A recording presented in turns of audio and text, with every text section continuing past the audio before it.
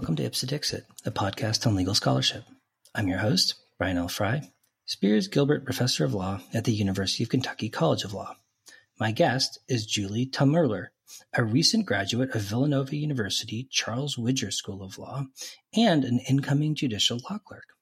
We will discuss her article, Indoor Rock Climbing, the Nuts and Bolts of Route-Setting Copyright Protection Post-Star Athletica, which will be published in the Jeffrey S. Morad Sports Law Journal. So welcome to the show, Julie. Hi, Brian. Thanks for having me. No, I'm really excited about this because I don't know anything about rock climbing other than the fact that I do actually like to watch climbing related movies because they absolutely terrify me. And B, I thought this was a really fascinating and really well done paper on copyrightable subject matter. Yeah. And so I'm really interested for you to share with people why these rock climbing routes you describe provide such a kind of fascinating case study for thinking about copyrightable subject matter. But I think in order to do that, we're going to need you to talk a little bit about like the history of rock climbing and the creation of rock climbing routes and sort of how this works in practice. Yes. So indoor rock climbing wasn't really as much of a thing back in the day. Rock climbing primarily existed as an outdoor sport as a function of alpinism. So it was essentially groups of people that chose to go ahead and climb rock surfaces outside. Rock climbing ended up developing to train for outdoor climbing. So small gyms essentially opened up for the purpose of that type of training so that when you went back outside, you'd be able to climb harder and climb better to get to the top of whatever mountain or rock face that you are making your project. But in recent years, especially, the sport became more focused on indoor as its own discipline, especially with the introduction of indoor rock climbing as an official Olympic sport for the upcoming Tokyo Olympics, whenever we end up having that.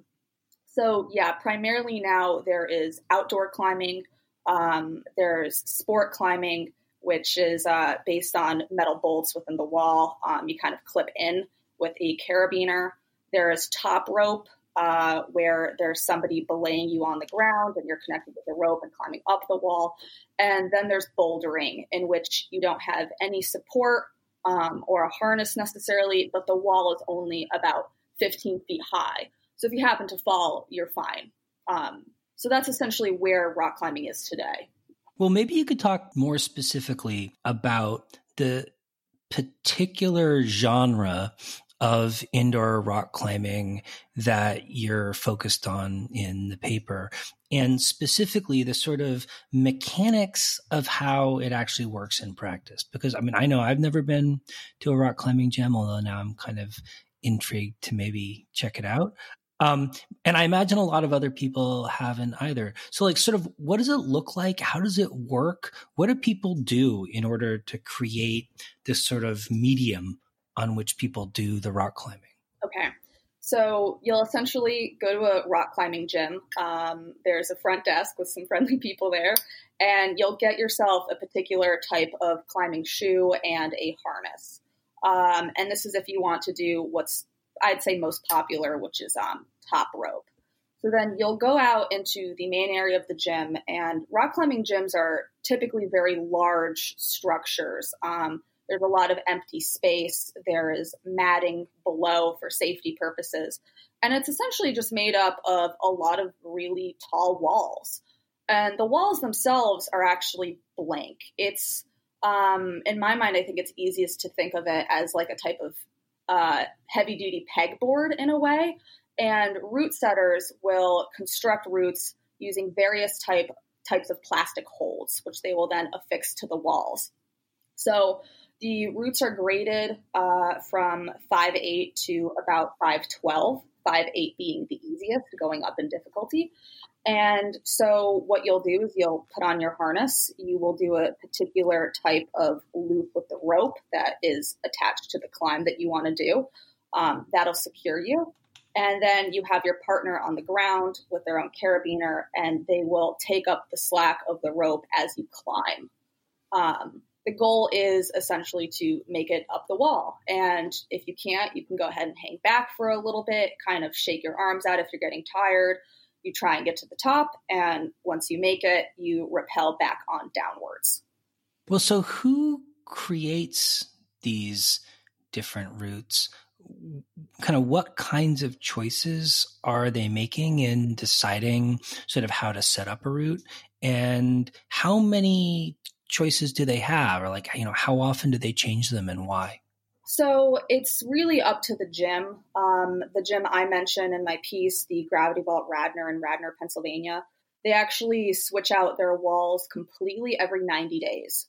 So it's not all at once either. They will do particular segments at a time, but I would say every 90 days there's a complete turnover. And the people who make these routes are route setters. Depending on the gym, they can be contract employees. They can be people that are just brought in to do particular types of setting, like for competition, or they can be existing employees already. And in terms of how to set, there's virtually an unlimited number of choices, to be honest with you. First of all, you have to think about what difficulty you want to set. So for example, a gym may have an empty space on a wall and they can tell their route setter, hey, we want a introductory 5-8 level climb set up here. And that's really generally the only parameters they'll give the route setter. And from then on, they're able to use the library of holds located usually in the back of the gym to kind of decide what they want to do. And there are completely different types of holds with different profiles, depth of grip, different textures. And once they put them on the wall, there's still a lot of choices that they can make. They can choose to have two holds spaced really far away from each other. So you really have to kind of leap to grab onto the next hold. Or they can choose to make everything really cramped and close together. They can decide to make you have to do a complete leap, which is a dynamic movement to the next hold. The holds can be really large. They can be really tiny. They're called crimps. They're really hard to grip onto.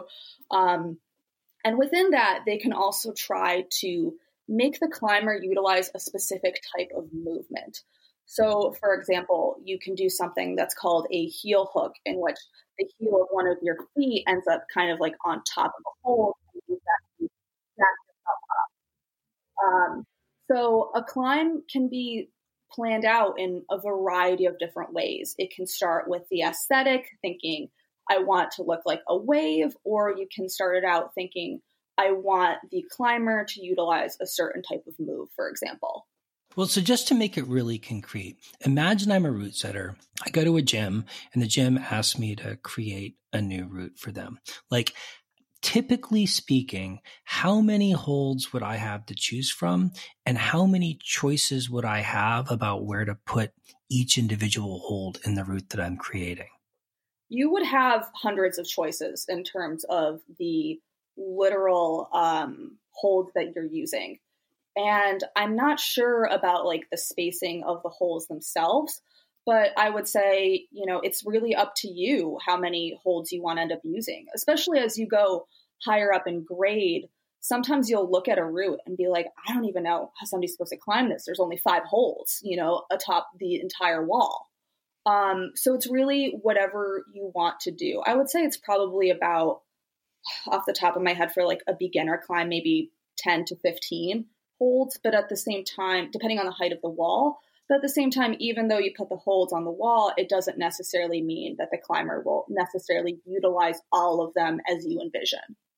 So there's a lot of uncertainty, but there's also a lot of opportunity to make decisions about what the route's going to look like when you're creating it. And so lots of different options then, and lots of different possibilities, as I understand it. Yeah, there are a ton of possibilities. Okay. So in the paper, you focus on the copyrightability of climbing routes, and specifically you focus on copyrightability in relation to how Star Athletica sort of affected the way that the Supreme Court has defined the subject matter of copyright protection. So I wonder if you could talk a little bit about whether you think climbing routes would have been copyrightable subject matter prior to Star Athletica, and why or why not? I think that prior to Star Athletica, indoor rock climbing routes would not be copyrightable. They had the problem of the fact that the aesthetic and the utilitarian are completely enmeshed. You cannot take away the aesthetic from the function of the route. So the function is as a training tool, you're using the holds to go up. And the aesthetic, I would say, are the elements that the route setter utilizes to make the climb not only aesthetically pleasing to the person looking at it, but in terms of the movement it ends up inspiring. And unfortunately, I feel like if you go to a route setter and you ask, can you separate it out? They just conceptually, just speaking to you, they wouldn't be able to. Kind of like I just talked about a little bit more earlier about how in terms of planning out the route you want to make, the aesthetic and the utilitarian choices constantly feed into each other. So for example, somebody can decide to make a particular type of climb that they want to zig and zag, and they do that and they think, okay, this is great. But once you set a climb, you actually have to test it out first. So they may test out the climb that they find very aesthetically pleasing, and they're like, this is not climbable in the way I wanted it to be. It was supposed to be a 5.9. I feel like it's more of a 5.8. So there's a constant feedback going on in the route setting. So the problem is pre-Star Athletica, when those two factors were enmeshed, you could not separate them out because you kind of almost literally had to be able to separate them. And it just wouldn't be able to meet that before this case. So would it be fair to say, kind of from a more of a layperson's standpoint, then, that the problem was that when you were setting a route, you may have had aesthetic considerations, but a key purpose of setting the route was to enable people to learn or to practice their climbing. And so it had kind of a utilitarian purpose as well as whatever kind of aesthetic or original decision-making you might have been engaging in while creating it. Yeah, exactly. So in my piece, I actually have an example of a route called a Christmas tree route set by somebody at the gym, in which it's actually like some log type of hold, and it makes the image of a Christmas tree. It's a route that they set up for children, but at the same time, it looks really cute. Kids would get really excited about it, but it is a functional climb. Now, if people chose to use the different holds to set the whole gym in just ways that looked cool, it wouldn't work as a climbing gym. And your business wouldn't end up going too well. Okay.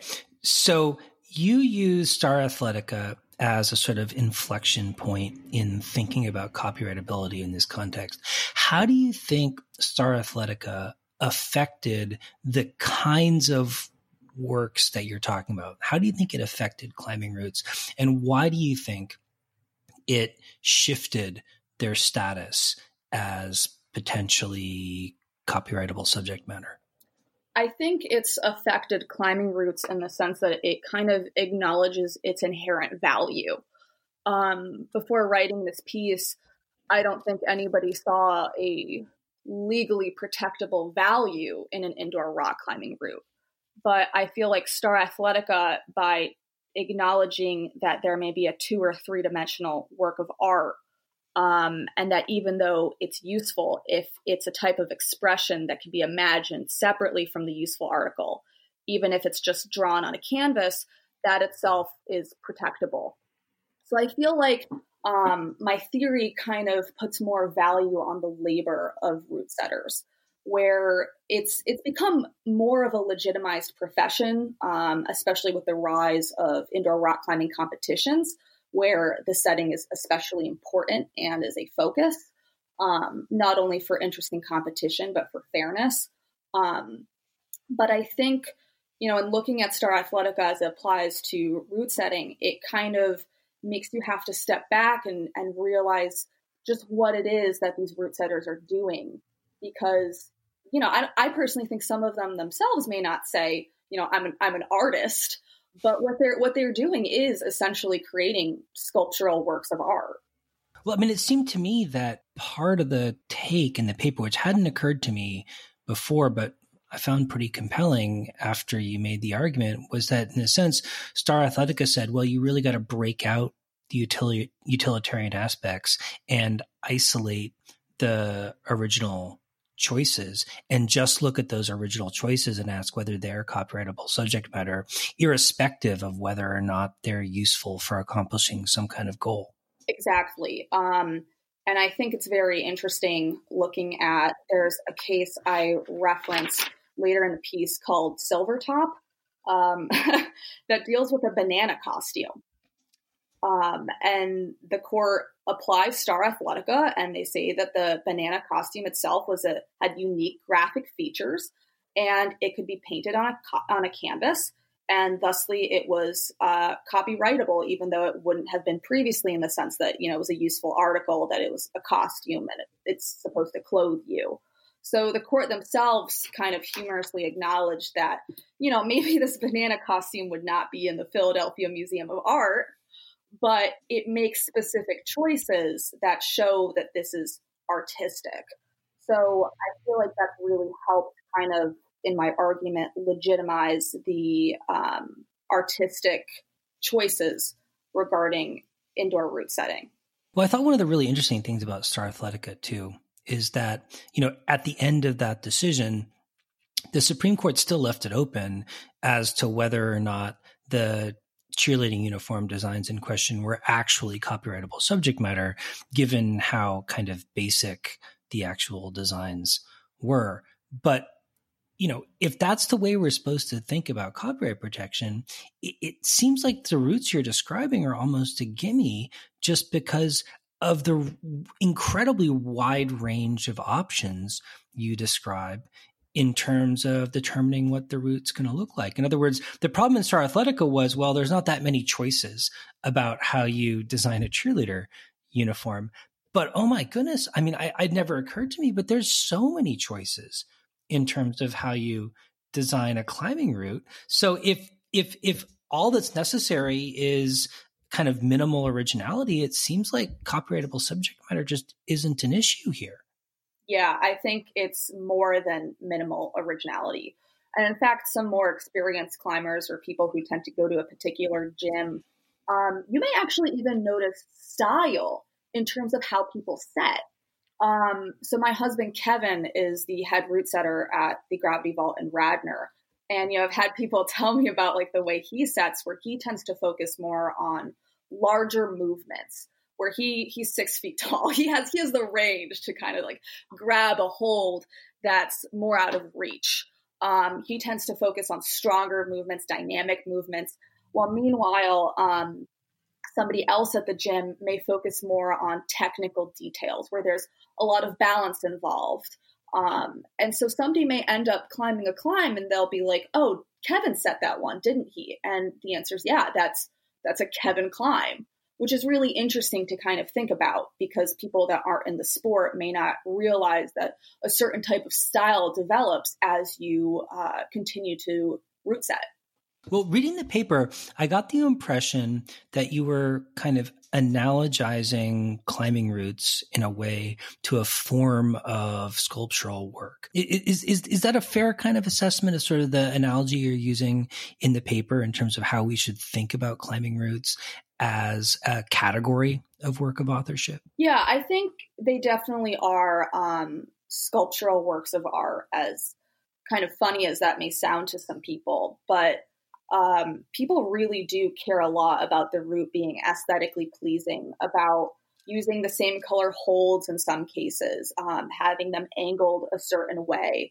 And the creativity is really limitless. And a lot of route setters really pride themselves on the creative aspects of what they're doing. Some gyms, for example, they'll even have like little cards, almost like in an art museum, if you think about it, next to each route that says, this climb was created by Kell, and he decided to name it the Green Monster. And you'd be like, why is it called that? And it's using green holds, and they're big holds, and there's a lot of large movement. And they choose a name that corresponds with the climb, and that itself is kind of like another experience. Well, so I found that really effective in the context of the paper, in sort of providing a framework for thinking about climbing routes as works of authorship. But I couldn't help but wonder about other like potential analogies. Like it struck me that in a way you could also think about climbing routes as kind of analogs to choreographic notation almost, or maybe even as kind of, maybe this is a more of a stretch of an analogy, but almost like an analogy to a musical work, in the sense that, you know, the vertical part of the climbing route is almost like you know, the blank musical notation, and you sort of are putting the holds on almost like notes along the scale. Do you think that's a fair analogy as well, or an alternative way of thinking about these climbing routes as copyrightable works of authorship? I think it sounds really funny as a concept, but I agree with you. You know, especially I like your comparison to choreographic notation, because, you know, in climbing these routes, you're actually planning what the person is going to experience and most likely do. So in a way, you're kind of dictating how their body is going to end up moving. Now, granted, some people end up climbing things a little bit differently. Some people can skip a hold or choose to reach further. It all really depends in terms of style and strength and other factors. But in general, that is what you're doing. I do think, though, that there is an important distinction between what you're focusing on in terms of the copyright, where what you're copywriting, and this is why I think it works, is the actual sculptural piece of art itself and where the holds are placed and how, versus the movement that you're getting people to do, because the court in Bikram said that is actually not possible. You cannot copyright the actual series of movements themselves. So I wonder if you could talk a little bit as well about the kind of social practices surrounding indoor climbing routes that you mentioned earlier. I mean, I know that for outdoor climbing, there's sort of a tradition of different climbers naming different routes, and maybe even different routes being kind of associated with particular climbers who identified them or named them, or sort of was the first person to climb them or something like that. And it sounds like there's something analogous maybe going on, at least to some degree, for the creation of indoor climbing routes as well. In your experience, how do people within the indoor climbing community think about sort of moral or ethical, quote unquote, ownership of the routes that they create? And specifically, how do they feel about other people kind of copying or appropriating the routes that they've created, or the ideas that they've invested into the routes that they've created? I would say as a whole, as an important backdrop, that indoor rock climbing and rock climbing in general is it's a chill sport. You know, it's a certain type of person. Historically, I kind of liken the culture to surfers, but on land, which people are like, oh, I can kind of see that. But in the recent years, I would say that rock climbing has become a lot more corporate.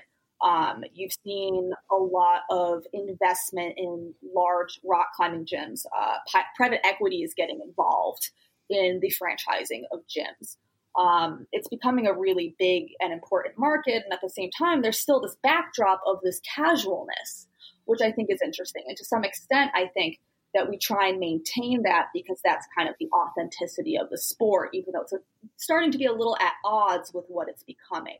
So I have noticed that route setters are generally really friendly people. And to my knowledge, nobody has really copied a climb in terms of, okay, these are exactly where Brendan set the holds. I'm going to take a picture of it, and I am going to set them exactly the same way.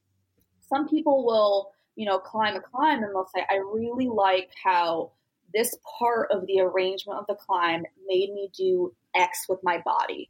And they may try and imitate that later. But there's a general understanding that there's no sense of ownership there. And even then, it may not necessarily be distinctive enough because, it's movement. And I feel like even the route setters kind of recognize that. But a problem I kind of bring up in my paper is that, like I said, there's kind of increasing competition in the indoor rock climbing space. And there's technically nothing stopping me from going to the gym, taking pictures of all of the climbs, and then opening my own gym down the street and hiring just one route setter and being like, here are all the maps, go to town. I don't have to pay these other people.